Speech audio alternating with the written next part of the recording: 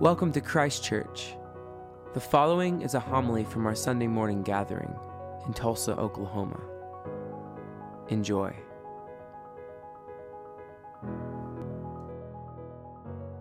Well, today we come to one of the major feasts of the church year, the Feast of Pentecost. We find in the book of Acts that the Holy Spirit moves throughout the disciples, changing lives and bringing people into relationship with God and proclaiming the good news of Jesus Christ to all of creation. May we have the Holy Spirit again. The Feast of Pentecost is not something that was unique to Christianity. It was a Jewish festival. Pentecost celebrated the giving of the law on Mount Sinai for Moses. If you remember it, the Israelites left Egypt where they had been enslaved. They crossed the sea, and there's this point in which Moses goes up into the mountain and he is given the law. The Jewish people would come and they would celebrate the giving of the law, the gift of God to them in the temple, bringing the grain offerings, the first fruits of their harvest in celebration and thanksgiving for this amazing gift of the law that was given by God. It was a huge festival, and Jews from all over would have traveled to Jerusalem to celebrate this event. Here the Jews would go and they would offer their first fruits of their labor. They would offer the grain that they had harvested, and they would offer it to God as their first fruits of thanksgiving. But God turns the tables upon them and offers the first fruits of the resurrection and the giving of the Holy Spirit on that day. Once again, we find, as we do time and time throughout Scripture, that God comes to us. Oh, would God come to us again? Here, the disciples are eagerly awaiting the fulfillment of Jesus' kingdom. Here, they are gathered together and they are waiting the celebration of Pentecost. We find the disciples constantly asking, is this the time that is going to happen? Is it now? We might think about this eagerly awaiting of the kingdom of God, much like children who await the coming of Christmas. Alexa, how many more days until Christmas? Or driving a long distance and asking the question, are we there yet? They want to know, when is God's kingdom going to come into fulfillment? And it's a question and a longing, hopefully, we all still have. And while the fullness of God's kingdom has not come now, God gives to the disciples a first fruits of the Holy Spirit. Now, the Holy Spirit is not some sort of part of God that has been hidden up until now, like hiding under a rock, awaiting the right time to show up so he can jump out and say, aha! The Holy Spirit has been at work throughout the Scriptures. The Holy Spirit manifested upon the disciples in an amazing way, in a powerful way that changed them and changed the world. We hear in the reading that there's this amazing, sudden, rushing wind, reminiscent of the Spirit's hovering over the deep at creation. How the Spirit brooded over creation like a mother might brood over her children.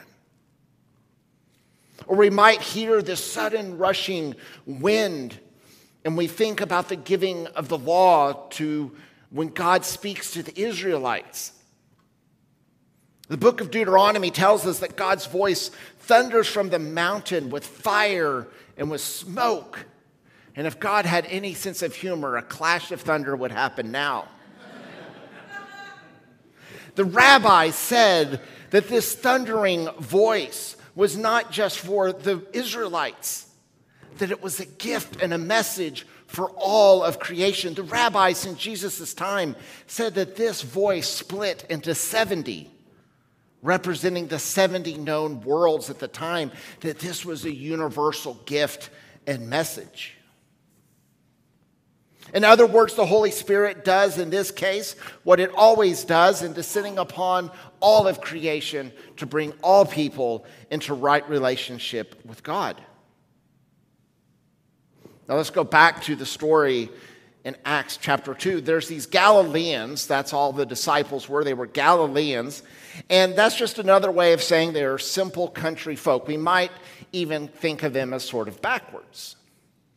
And suddenly, through the power of the Holy Spirit, they are able to speak in the languages of the world, and the people that are gathered from all the world are astounded. Just a few moments ago, they're saying, we heard these people who have really bad accents and sound like hicks, and suddenly they can speak all of these languages? How is this possible? How could these fishermen suddenly be so powerful? Some see it and think that they must be drunk, to which Peter responds, how can it be drunk? Now, Peter had never lived long enough to see a Big 12 game kick off at 11 a.m., so he did not know that it was possible to be drunk at 9 a.m. And Peter says, look, this is what the prophet Joel said was going to happen. That there was a time in which the Spirit would descend upon all creation, and the sons and daughters, they would prophesy, the old would have dreams. And to the concluding point of that message from Joel is that everyone who calls upon the name of the Lord will be saved.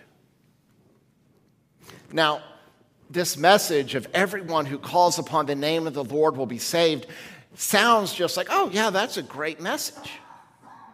But in the midst of the prophecy of Joel, the people are calling out for God to judge the world, to punish those who had punished Israel. Aren't you going to stand up, God, and defend us against your enemies? And to this, Joel says, hey, God is going to make the world right, and it may not look exactly the way that you think, because everyone who calls upon the name of the Lord is going to be saved. And this is the gospel proclamation. Those who call upon God will be saved. And it points to the covenant that God made through Jeremiah. Behold, the days are coming, says the Lord, when I will make a new covenant with the house of Israel and the house of Judah. Not like the covenant that I made with their fathers on that day when I took them by the hand out of Egypt. My covenant that they broke time and time again, though I was their husband. For this is the covenant that I will make with the house of Israel after these days, declares the Lord. I will put my law within them, and I will write it on their hearts. So the Holy Spirit promises and preaches the hope of this new covenant that is given through and made real through the power of the Holy Spirit. Judgment in Scripture looks less like destruction and hellfire and brimstone, and it looks far more like a harvest. For the Spirit opens to us that Jesus has a heart for the outsiders, and the Spirit uses us, even when we are not in positions of power or authority, and perhaps even more uses us when we are among the vulnerable and the marginalized. To bring this message of salvation to the world, to bring the good news to all people. That those who have always seen themselves as outsiders are actually included by the power of God's work in the Holy Spirit. That God belongs to all whose hearts are open. Now, that was supposed to be the end of my sermon, and yet another senseless act of violence occurred in our country, and this one hit a little too close home for us. Follows, of course, the violence in Uvalde and the violence in Buffalo and the violence that seems to happen throughout our country. Father Justin pointed out on Facebook that there is nobody who is not touched by this, because who among us has never been to St. Francis? That was the place that Kristen would go to visit her OB, and it was providing a quick access into labor and delivery. I've been there countless number of times to pray for people who are having day surgery. How is it that we are to make sense of the senseless? And this may have been the very thing that Jesus was trying to do when he prayed out to heaven, my God, why hast thou forsaken me?" When I sat there and I thought about why, how, my mind turned to the promise of Jesus that he offers in John's gospel. "I will not leave you comfortless. I will come to you, and I will ask the Father, and he will give you another comforter to help you and to be with you forever." In the midst of tragedy and pain and hurt, what is it that the Holy Spirit does for us? Archbishop William Temple says the suggestion of the word paraclete, which is what the word comforter is one that makes us brave and strong by being brave and strong beside us. That the comforter is one that makes us brave and strong by being brave and strong beside us. To strengthen us is the best way to console us, Temple says, for it brings bracing consolation and not a relaxing sympathy. In the midst of tragedy, in the midst of life, the Holy Spirit does not provide us platitudes. That's what humans do. We don't know what to say, so we sit there and we say something that we saw cross-stitched on a pillow. The Holy Spirit strengthens us. Think about it when you are hurting.